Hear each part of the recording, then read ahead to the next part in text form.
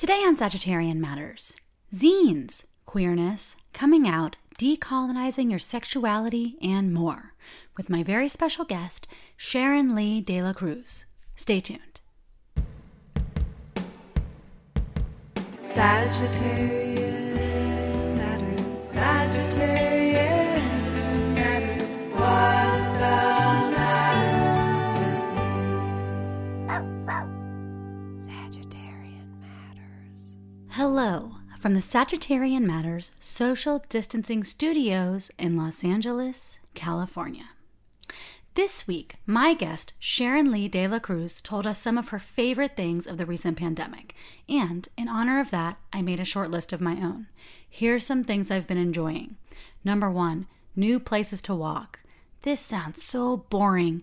And if you're under the age of 40, maybe you're already asleep because it's so boring. But I like to drive to a different neighborhood where I don't normally walk and just do a neighborhood walk. Or just looking up trails, not even through an app, just Googling trails in my area and finding new places to hike and walk, even just for a short amount of time, has really shaken things up here a year into quarantine. Okay, also Drag Race UK. Listen, hear me out. World of Wonder presents, you can get a free trial for a week. Almost all the episodes are on there, but after that, it's only $3.99 a month. They are not a sponsor of the show, believe me. Drag Race UK, to me, is head and shoulders above Drag Race America. I will be talking about this on an upcoming episode with friend to the show, Brandy Taylor. But if you haven't watched it, you still have a chance to catch up so you understand what we're talking about. Make haste, Drag Race UK. It's more interesting and fun than Drag Race America.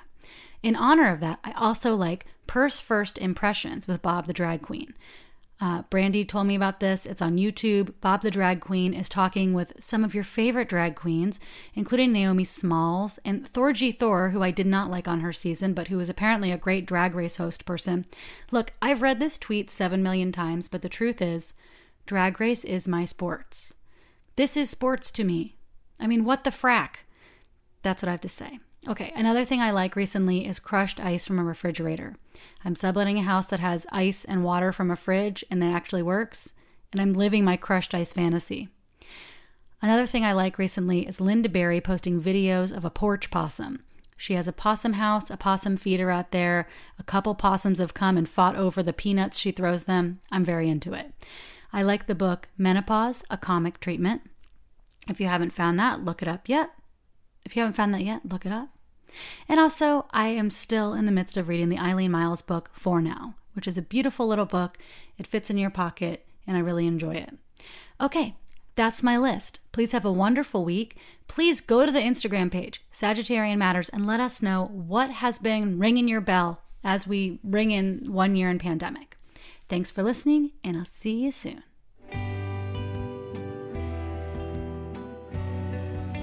Sharon Lee De La Cruz is a multidisciplinary artist and activist from New York City.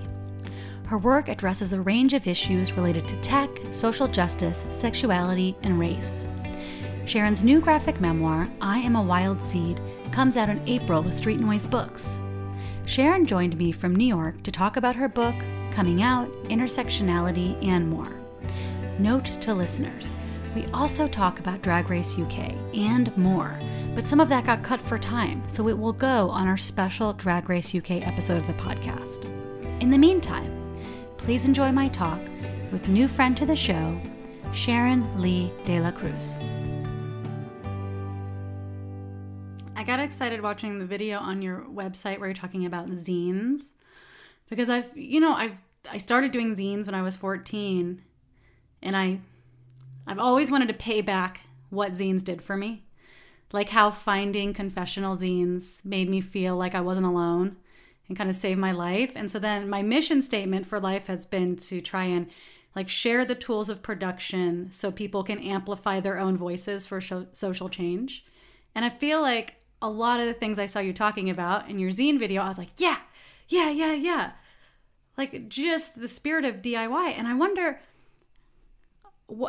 is there a place that what place do zines have in your self-expression or your artist story or your writer story?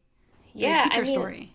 Yeah, it is like, to me, it's like so I did graffiti for a while, and mural making. And to me, zines are like the tags, the bombings that you see everywhere.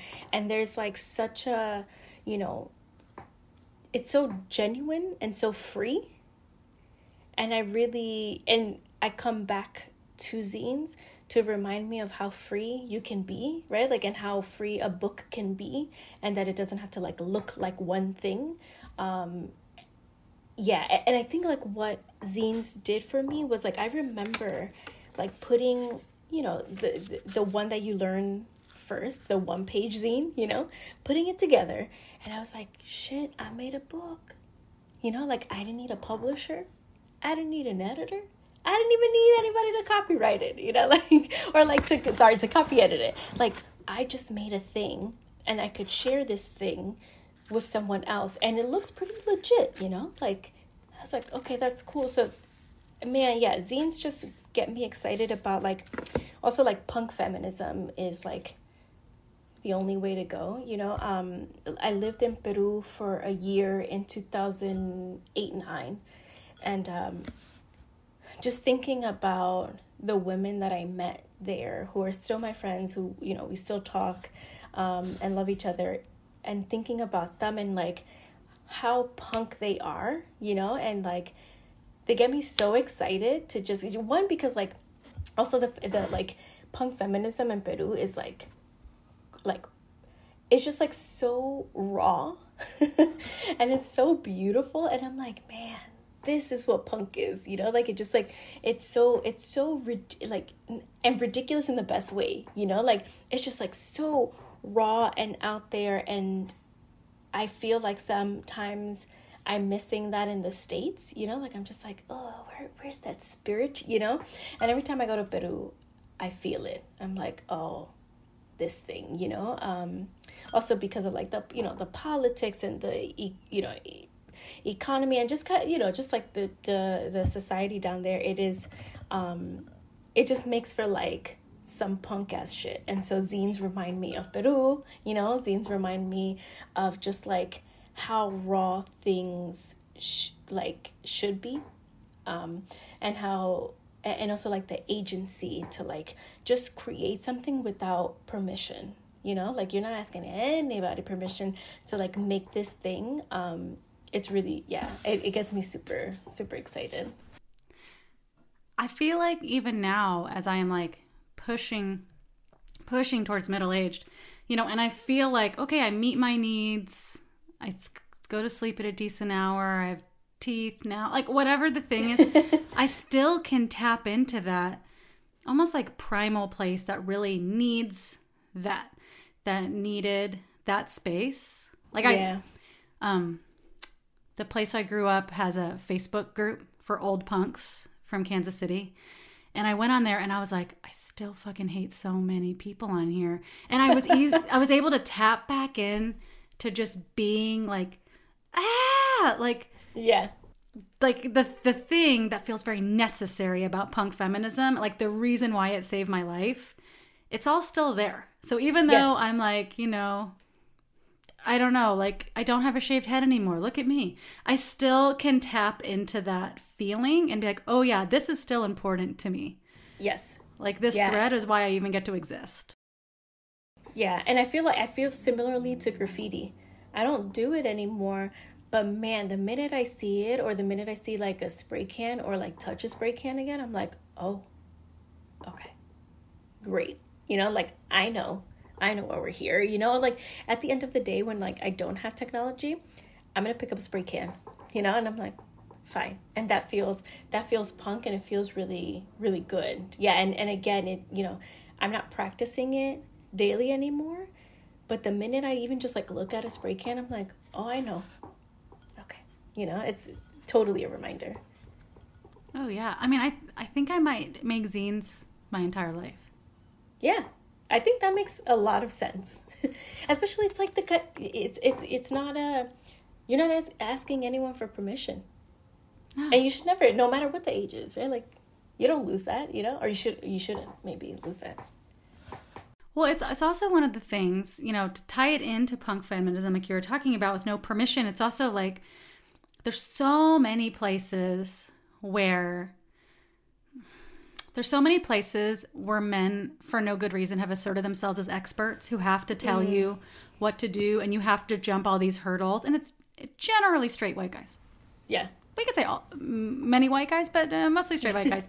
But it's like, I mean, it goes through all things. It's like, this is a stretch, but like when we talked to Caitlin Dowdy, this death expert for the podcast, she was like, oh yeah, like, death used to be kind of like midwives, where people would take care of their own dead, and they would wash the bodies and take care of their own dead. And then it got privatized. And because of capitalism, men stepped in and were like, oh no, you can't deal with your own dead. That's so dangerous. We need to do it for you. And here it's very expensive. And something like with birth, where it's like midwives used to do it. They took care of it. And then, the medical establishment stepped in and was like, you couldn't possibly do it. How could you figure that out? We'll do it. But I feel like with zines, just like with punk music, it's like there doesn't need to be a man there being like, you're doing a good job or a bad job, or here's how you do it. It needs to sound perfect. It's actually, it's not that fucking hard to play a song, to play a punk song, or to make a zine. Like, it's not rocket science. There's no mystery behind it. You just get to do it. Yes. And someone will be glad you did it. So I love the idea of DIY, like legit DIY. Yeah, and also you don't have to have like Illustrator, Photoshop, like all of those barriers don't exist, right? Just grab a piece of paper and a pen and then go to Staples, and copy the shit out of it, right? Like, that's all you need. And so again, like that barrier and this like no need, and also, which I think is, still remains important, and I kind of like drive this in my head, is like, it's not the software that makes the story, that makes the art, that makes the artist. Chill, bro. Just because you don't have Procreate or an iPad doesn't mean, so I think reiterating that for younger folks, for me, I'm like, oh, right, I don't need the fancy software to animate. Cool. Stop making excuses, like, it's okay. Oh, just no. Like, nobody's I mean, I really think perfectionism is the enemy of productivity. And I just feel like if I have something important to say, it's kind of like if you write a letter and then you leave it around too long and then you reread it before you send it and you're like, oh no, I have to rewrite this. I can't possibly send this now. It's totally out of date. Just like that feeling, like if you feel like you need to get to a place of perfection before you can publish something, that's never going to happen. Like your expectations of yourself or your goals are shifting. Those goalposts are shifting all the time. Mm-hmm. Daily. And that's why I like really enjoy when I got on Instagram. That's why I really enjoyed it. I was like, oh, these like low stakes comics that I can just like put out into the universe that like can just, and usually when I started like really publishing my comics online, it was like one panel. I was like, great. I don't even have to think about like transition, nothing. I was like, here you go. Here are my feelings, and then people were responding to my feelings. And I was like, oh, cool. That's cool to like see that response. And then, and then challenge yourself to play, right? And to get more challenging, but also that like, you're not forced to play or to be, you can be as challenged as you want. And there's no right or wrong, and that was what was really cool about publishing, online, quick, nothing too crazy. There's still the whole like amount of likes, which is like really annoying, but nonetheless, just kind of like putting it out there, and fast, right? And things that are fast was super nice and for me compelling.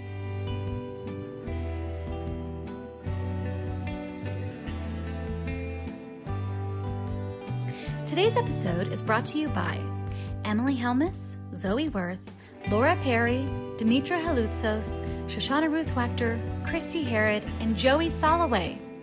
If you would like to support Sagittarian Matters, in particular producer Chris Sutton, please send $5, $5 million, that's your business, to hornetleg@gmail.com on PayPal. That's hornet like the insect, leg like its appendage @gmail.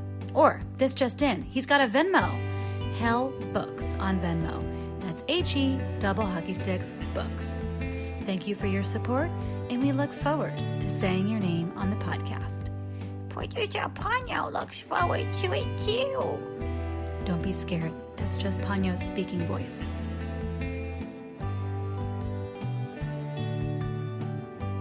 How did this book come to pass? What was, and I feel like I feel like that went through several iterations, it seems like. Yeah, it was, so one, it's my first long form comic. So I didn't know what the hell I was doing, right? Like it was just me saying, hey, I want to try to answer this question my friend asked me one time, because it's like layered, but it informs a lot of not just my identity, but like how I see the world. I guess because of my identity, but also I feel like it could be a fun way to not just explain, but experience a little bit of like that intersectionality and hopefully just get people to understand how either they're playing into patriarchy or toxic masculinity in all sorts of different ways, and perhaps start really questioning what they're doing, or like reflecting more, on like what they do and how they do and presentation, which I think is super important. So it was my friend Jess who asked me like, a fun little question. What does freedom look like to you as a POC, like queer person? And I was like, what? No one's ever asked me that, but I know the answer, and immediately it's when trans Black women are like safe and free to just be themselves.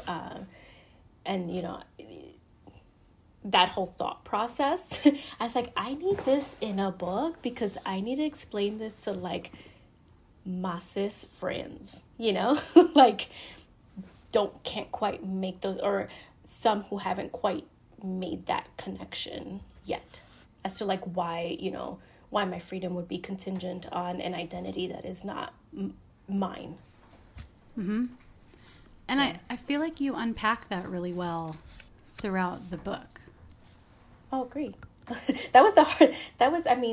I was very overwhelmed with this book because I was like, shit, am I even going to do a good job? Am I even the person to like do this thing, to talk about this? But I realized, okay, Sharon, it's not about like the perfect book, but in fact, the most careful that you can be.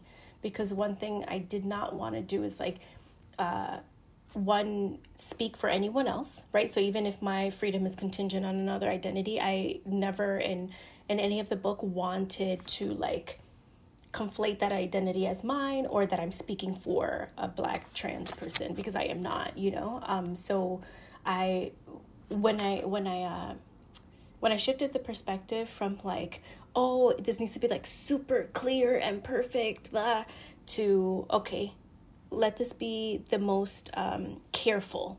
How can you be the most careful? I think that really switched things up for the book, especially in terms of gaze. Because I even believe that like when I went to Tin House, I was having a lot of problems at that point. The book for me felt very like white male gaze.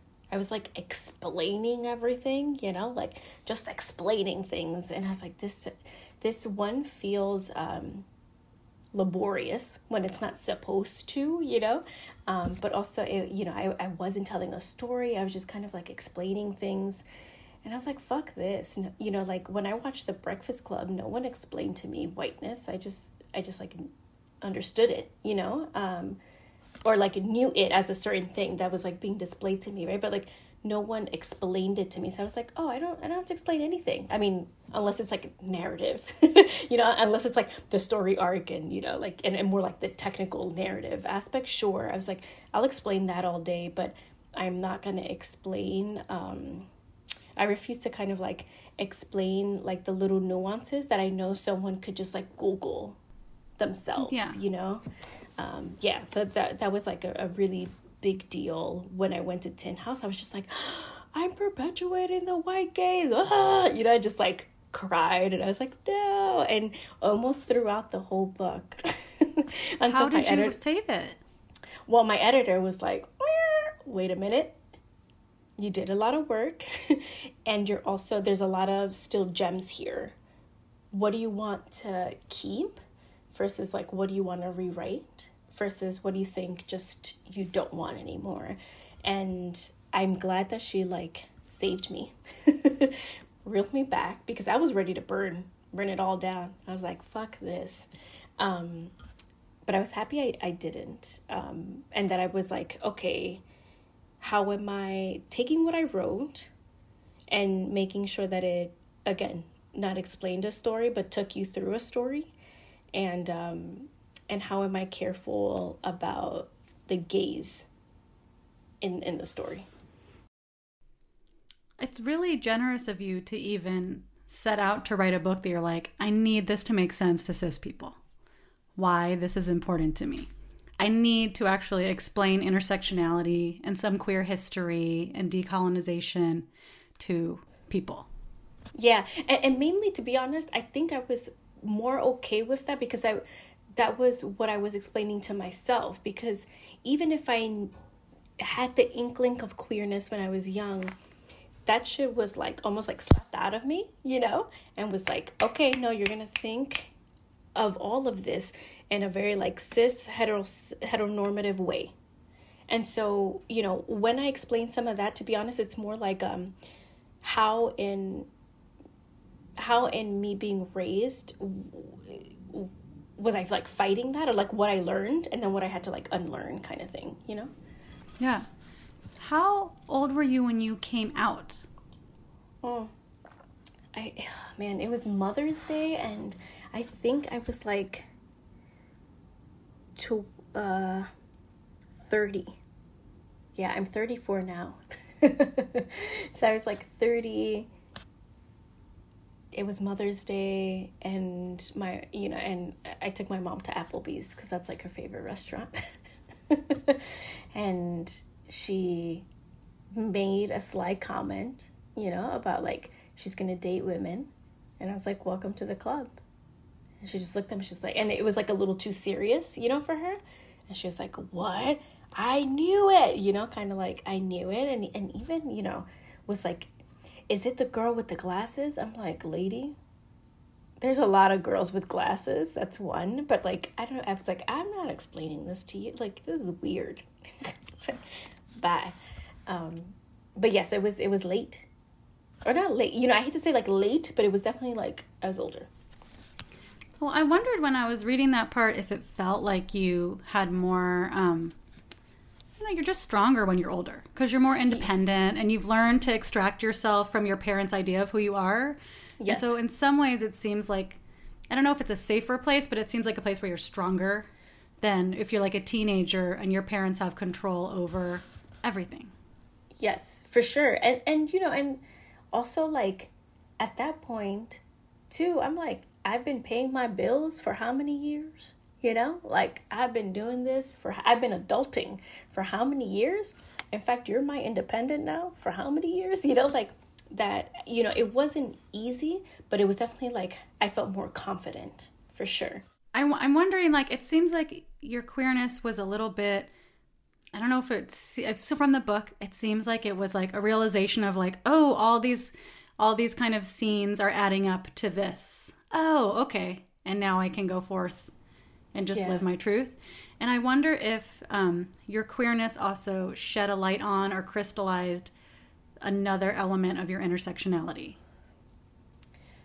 Yes. Like if embracing that identity kind of made some other things all come together. Yes. And then also complicated other things.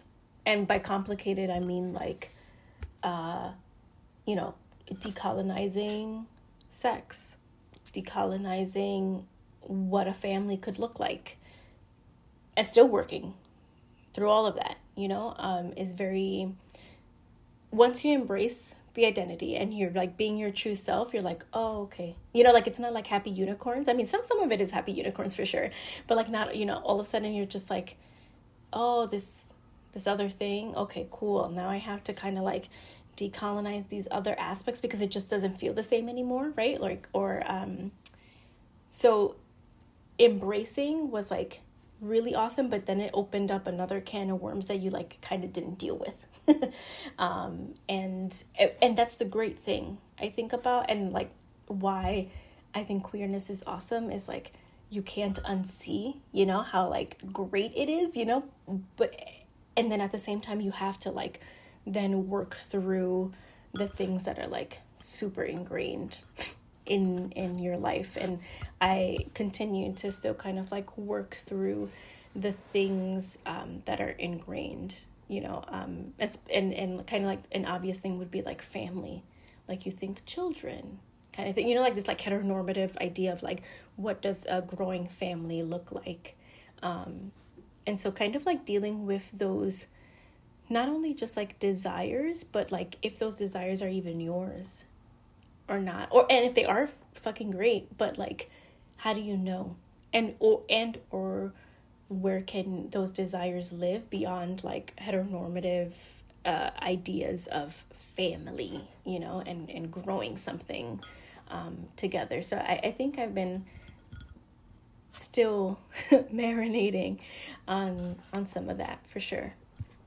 Well, there's so many things that are so deep. They're so deep and they're so tied to capitalism too, of just yes. like, here's the markers of adulthood. Yes. Here's the markers of success and of evolution as a human being. And then, Yes.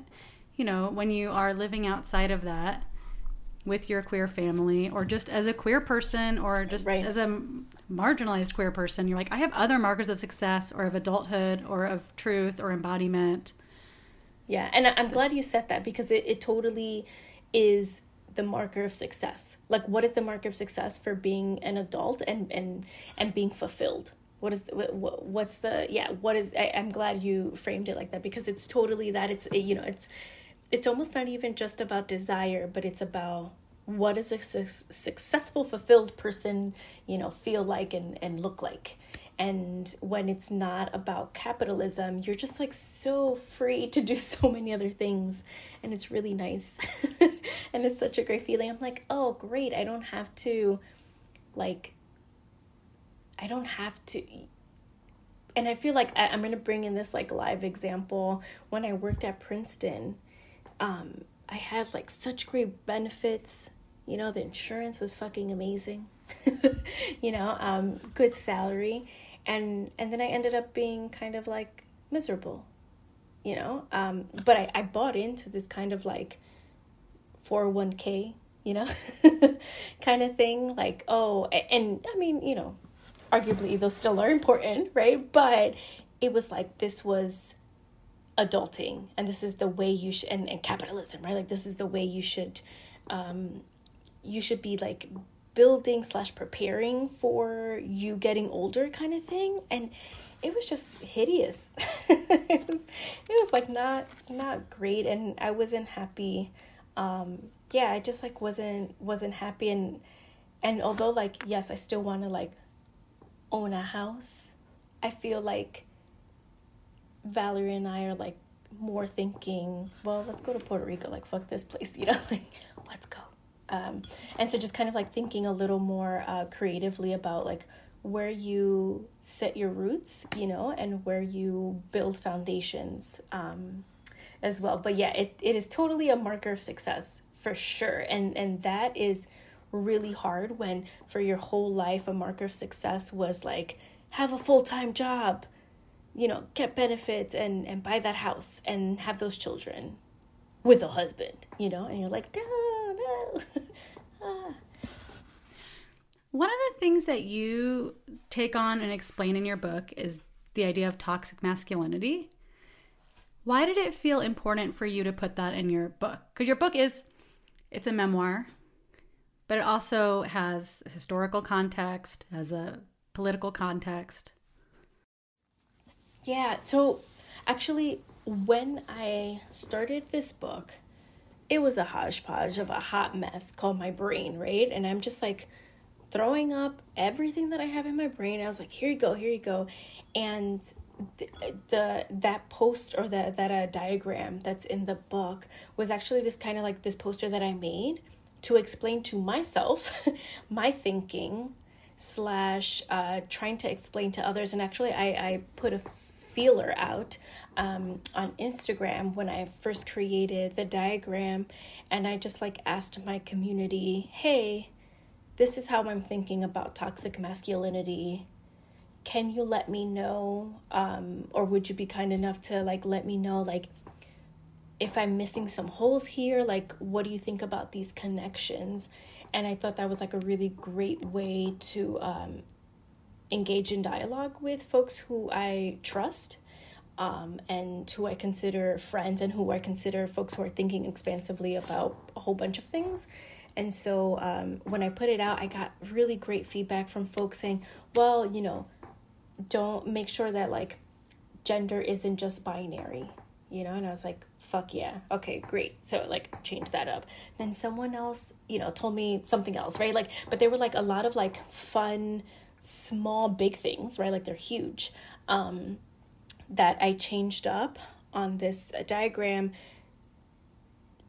And that was from feedback from folks who like I love and adore. And yeah, and I guess like I put that together again to just kind of like get this noggin a little more organized. Because like I make the connections, but they look like, you know, spider webs all over the place. And if I wanted to actually attempt to explain my freedom, I think I had to talk about toxic masculinity, because we could all, you know, exercise that. Is there anything else you want people to know about the book that you feel like this is something I need people to know about this book? This is what I want people to know about this project. Oh, yeah. One is that like this is just one person's perspective, right? Another thing that I was like dealing with, I was like, I am not carrying a whole race on my shoulder, a whole gender on my shoulder. I was like, I'm not interested in that. So that's why I kind of kept this book in like little vignettes, you know, and tried to tell the most personal stories as I could, even though, you know, I was like inserting, you know, historical context in there. I was like, okay, it's really important that this be a memoir, right? Like that this be just your story so that it's not mistaken as the story of intersectionality. So I definitely want folks to also be able to like challenge some of the things that I say in this book, you know, or and by challenge is like question and talk about it and have dialogue and come up with your own intersectional stories, right? Like I want more. I want to hear more. And again, this is only just like one perspective. Yeah.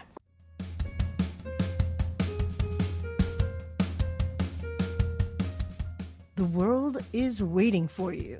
And it's a gay-mazing world. I'm Karen Tongson. And I'm Nicole J. Georges. And we're the hosts of The Gay-Mazing Race, a new limited series podcast about the amazing race, your favorite reality competition show from an LGBTQ point of view. We are going to talk to gay-mazing guests, including Oswald Mendez, Team Guido, the Married Lesbian Ministers, and more. Plus, we will learn behind-the-scenes gossip, trivia, we'll talk about gay villains, the closet, archetypes, processing challenges that we just can't forget, and more. And beyond that, you'll also have a gay-mazing soundtrack scored by the Kaya Wilson. This music has been described as Enya-esque, with Druidic energy. So listen to us, The Gay-Mazing Race, wherever you get your podcasts. The Gay-Mazing Race, the Gay-Mazing Race, the Gay-Mazing Race. I want to know a lot of things, but I really want to know if you have some favorite things from recent days. We're now coming upon a year in pandemic. We're coming upon a year here of a little bit of a lockdown. This is the year 2021, and I want to know what are some things that have been what are some of your favorite things, or do you have a top 3 or 5 list? Yes. Oh man. Okay. So from a friend, from like a book club, I discovered this wonderful person called Rita Indiana. I don't know if you know about them. They're, speaking of punk feminism, punk feminist from Dominican Republic, and they just came out with I'm just gonna make sure I say this correctly, because I think it's a new song. So Rita Indiana, and the song is called Mandinga. Mandinga Times presents After School. And if you look at that video on YouTube, it's literally the best thing. So first of all, when I looked up Rita Indiana, I looked them up because of a book that they wrote, but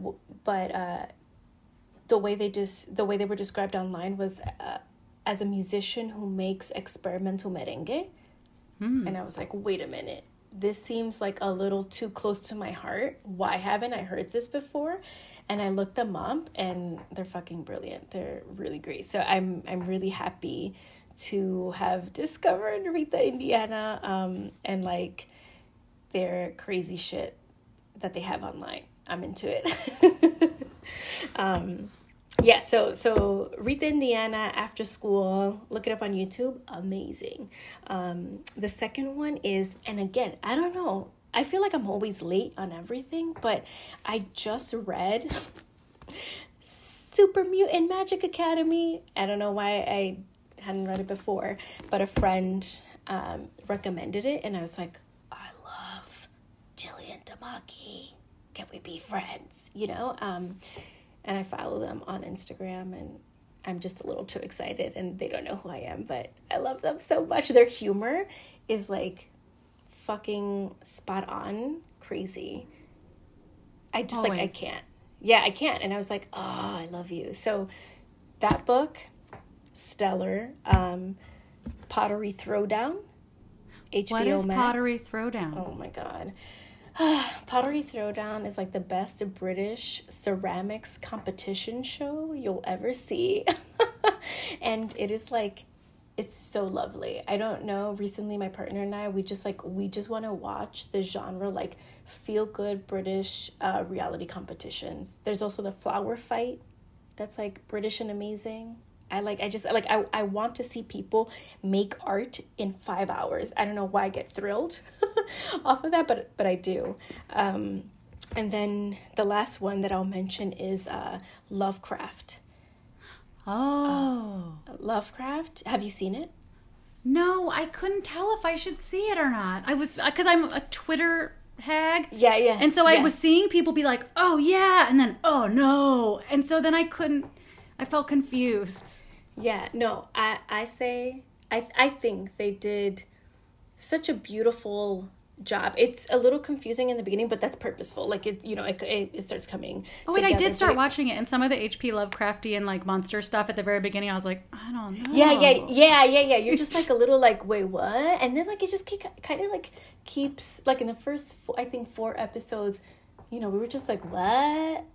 But we just, for whatever reason, just like kept tuning in weekly. And then by episode 5, you're just like, fucking brilliant, like they do some like the most weird shit, and it's really beautiful. And I have not seen this type of storytelling that really like honors and like all of the complexities of like Blackness in a show. It was really, really beautiful. Yeah. And I was just, there were a couple episodes where one in particular, I think it was like maybe episode 9, 8, where, I'm just like crying. I'm like, oh, I love you all. So Lovecraft definitely did it. And it reminds me too of like the type of stories I want to continue to tell, like I want more monsters in my future stories.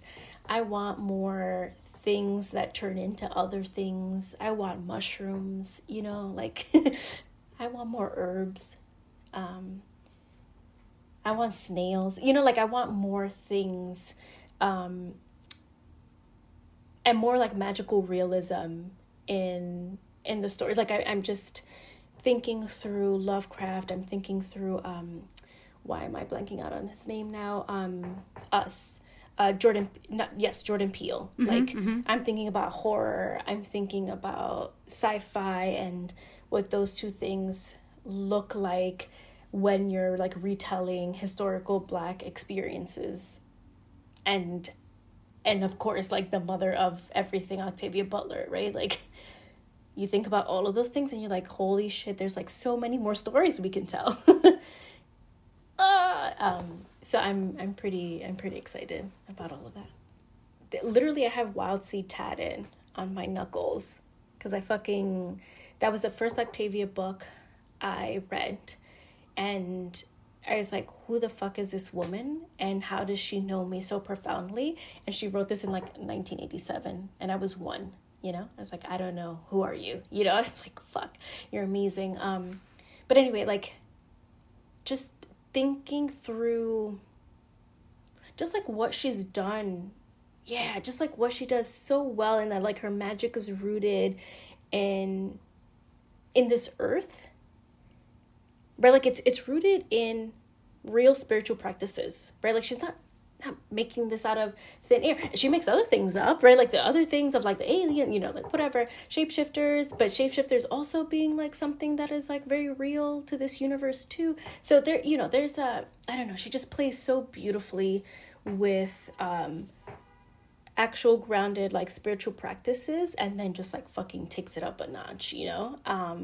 And so I will always be like, you know, indebted to her for just being what's the word, not like brave, but like courageous enough to be like, fuck this, I'm gonna talk about bold, there we go, yeah, and bold enough to say, I'm gonna make a story about basically like colonialism, and put in all of the magic that was supposed to be in your history books in elementary school that is not there, and I'm gonna put it into Wild Seed. And I was like, fuck, it was the first time, honestly, I read about the Black experience that didn't eliminate the trauma, right? Like it didn't eliminate any of the trauma, you know, which I think is important, obviously, to like not, you know, bleach out and make things, you know, more digestible, I guess. But so stay true to like the actual trauma of enslaved persons coming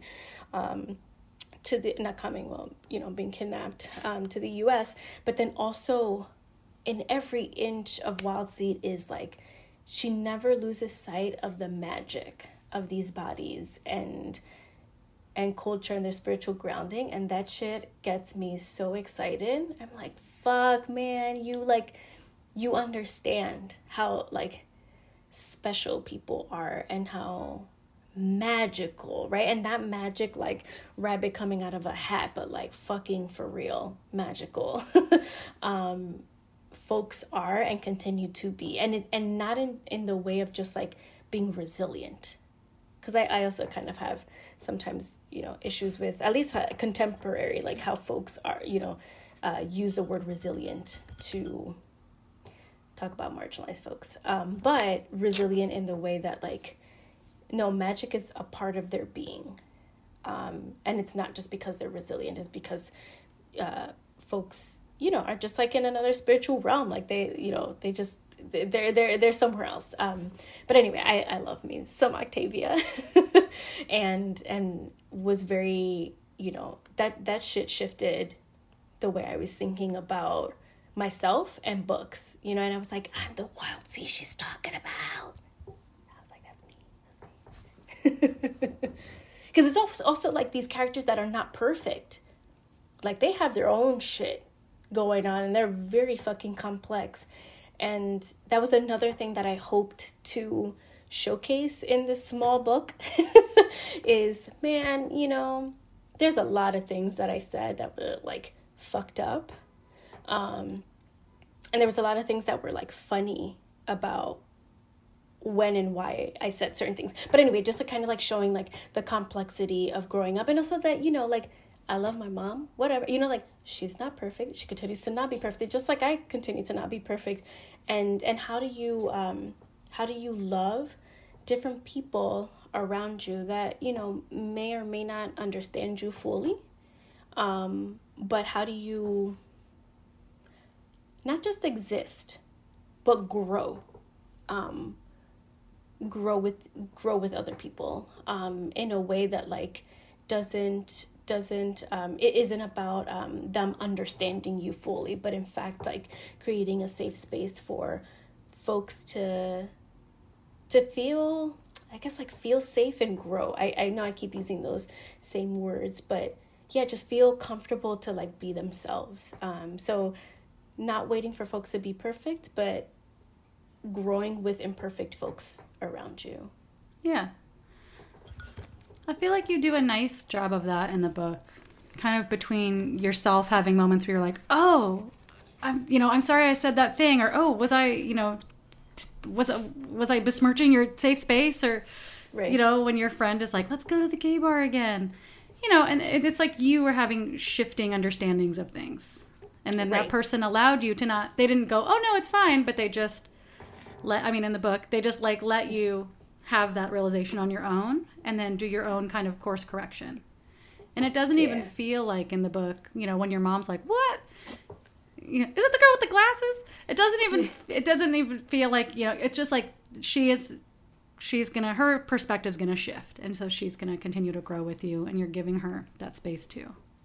Yeah, because so many people gave me the space to grow, right? And it doesn't mean that you have to like let everybody grow next to you either. There's just some people that need to grow over there on the other side of the football field, right? Like, go. But there's just some folks like that you don't want to cancel out, that can grow with you. And, that's totally based on, it's going to look different for different people. But just knowing that, what are you willing to deal with? I think is a really good question. And how does that affect you? And like what are your, and I'm still learning this, what are your boundaries? I heard somebody say before, like, your life's like a movie. You get to decide who gets a speaking role and who's just like a walk-on. And I think and people, then their roles can shift.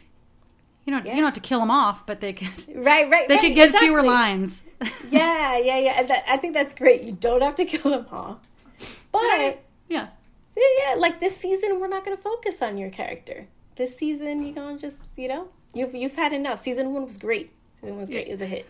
It's good. We're focusing somewhere else for season 2, and like maybe we can work into the storyline. Let's see what happens. More will be revealed. Right. Exactly. I love that.